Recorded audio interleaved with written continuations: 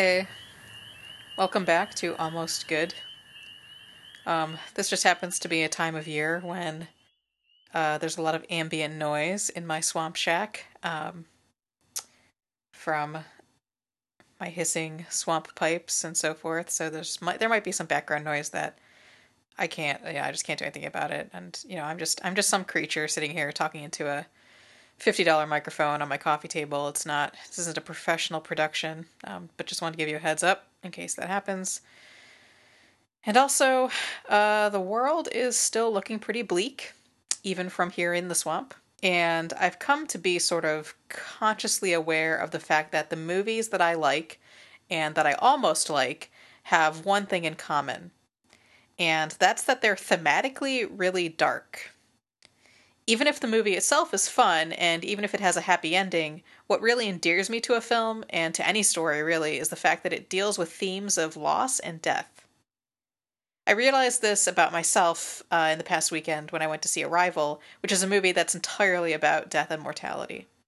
So, the real world is really scary and dark right now, and the only fictional stories that I can come up with to talk about are also going to be pretty heavy.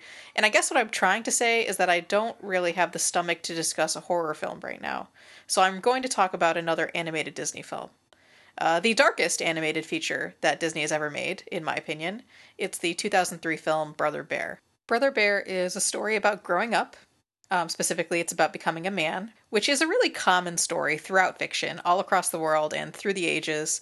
And there are a handful of other animated Disney movies that also touch on that same broad theme of maturing from childhood to manhood.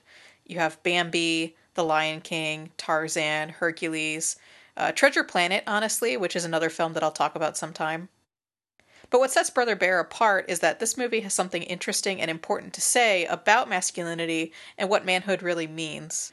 We have this archetype of manhood in the popular imagination where masculinity is really all about violence.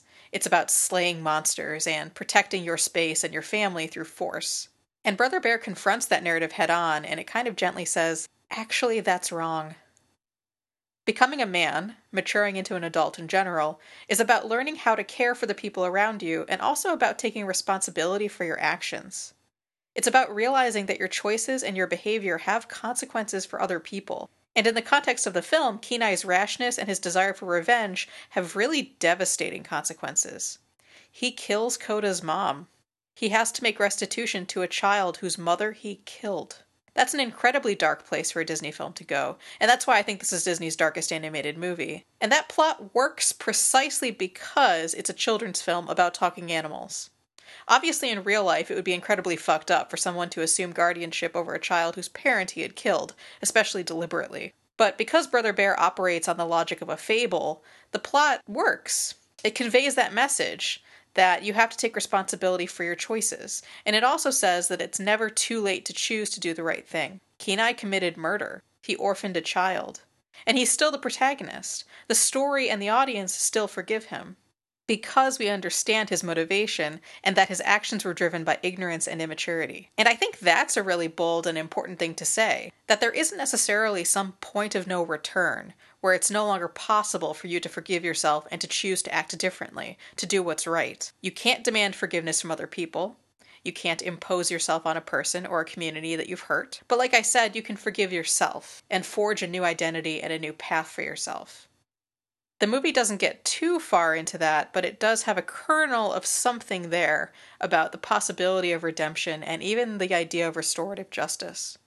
I also think it's really interesting how Kenai becomes a man, becomes an adult, a fully realized person, by renouncing his humanity. In the world of the film, bears are a sentient race, like this sort of different demonized culture, who are viewed as non-persons, and Kenai matures by giving up the identity that marks him as a person vis-a-vis these other people. I mean, you could write a whole think piece about that. You could have a steaming hot take right there, and I'm not quite sure what else to say about it here, but it is interesting. Also, this is a movie about brothers, and I can't think of any other mainstream animated features that are about brothers. There's a couple Disney movies about sisters. You have Lilo and Stitch, which is perfect, and Frozen, which sucks.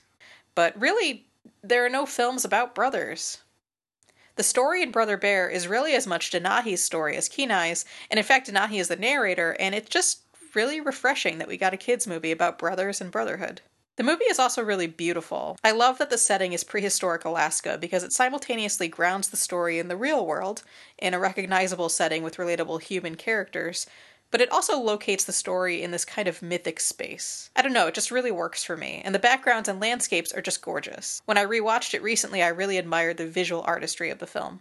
I'm a little perplexed as to why this movie has fallen into relative obscurity, because it is so well done, and because the one aspect of the movie that people seem to complain about the most, Coda, is a non-issue, really. I've seen so many people claim that his character is annoying, but he just reads as a really believable child character, actually. I don't think he's over the top or especially obnoxious. I wonder if this is another case where audiences just weren't ready for a story like this. I mean, this is not a story where the hero vanquishes a bad guy. The hero himself is the bad guy in a way, and what he and the audience learn in the end is that there are no bad guys. There are just bad choices. But you always have the power and possibility within yourself to make good choices and to do the right thing.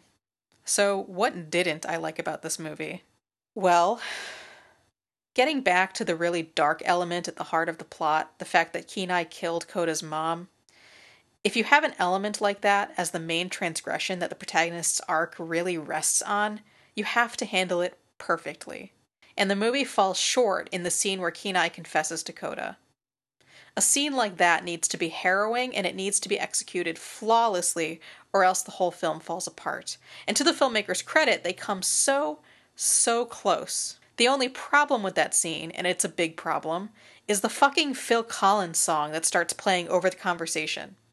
Nobody wants to suddenly hear Phil Collins sing an insipid and forgettable song right at that crucial moment. It should have just been an instrumental score. Apart from that, this is another case of a movie that isn't even almost good, but really almost great. If you haven't seen Brother Bear yourself and you like thematically interesting children's media, you should definitely check it out. And also, please share this film with your kids. It's the kind of children's story that we really need more of, honestly. Once again, this has been Almost Good. Thanks for listening.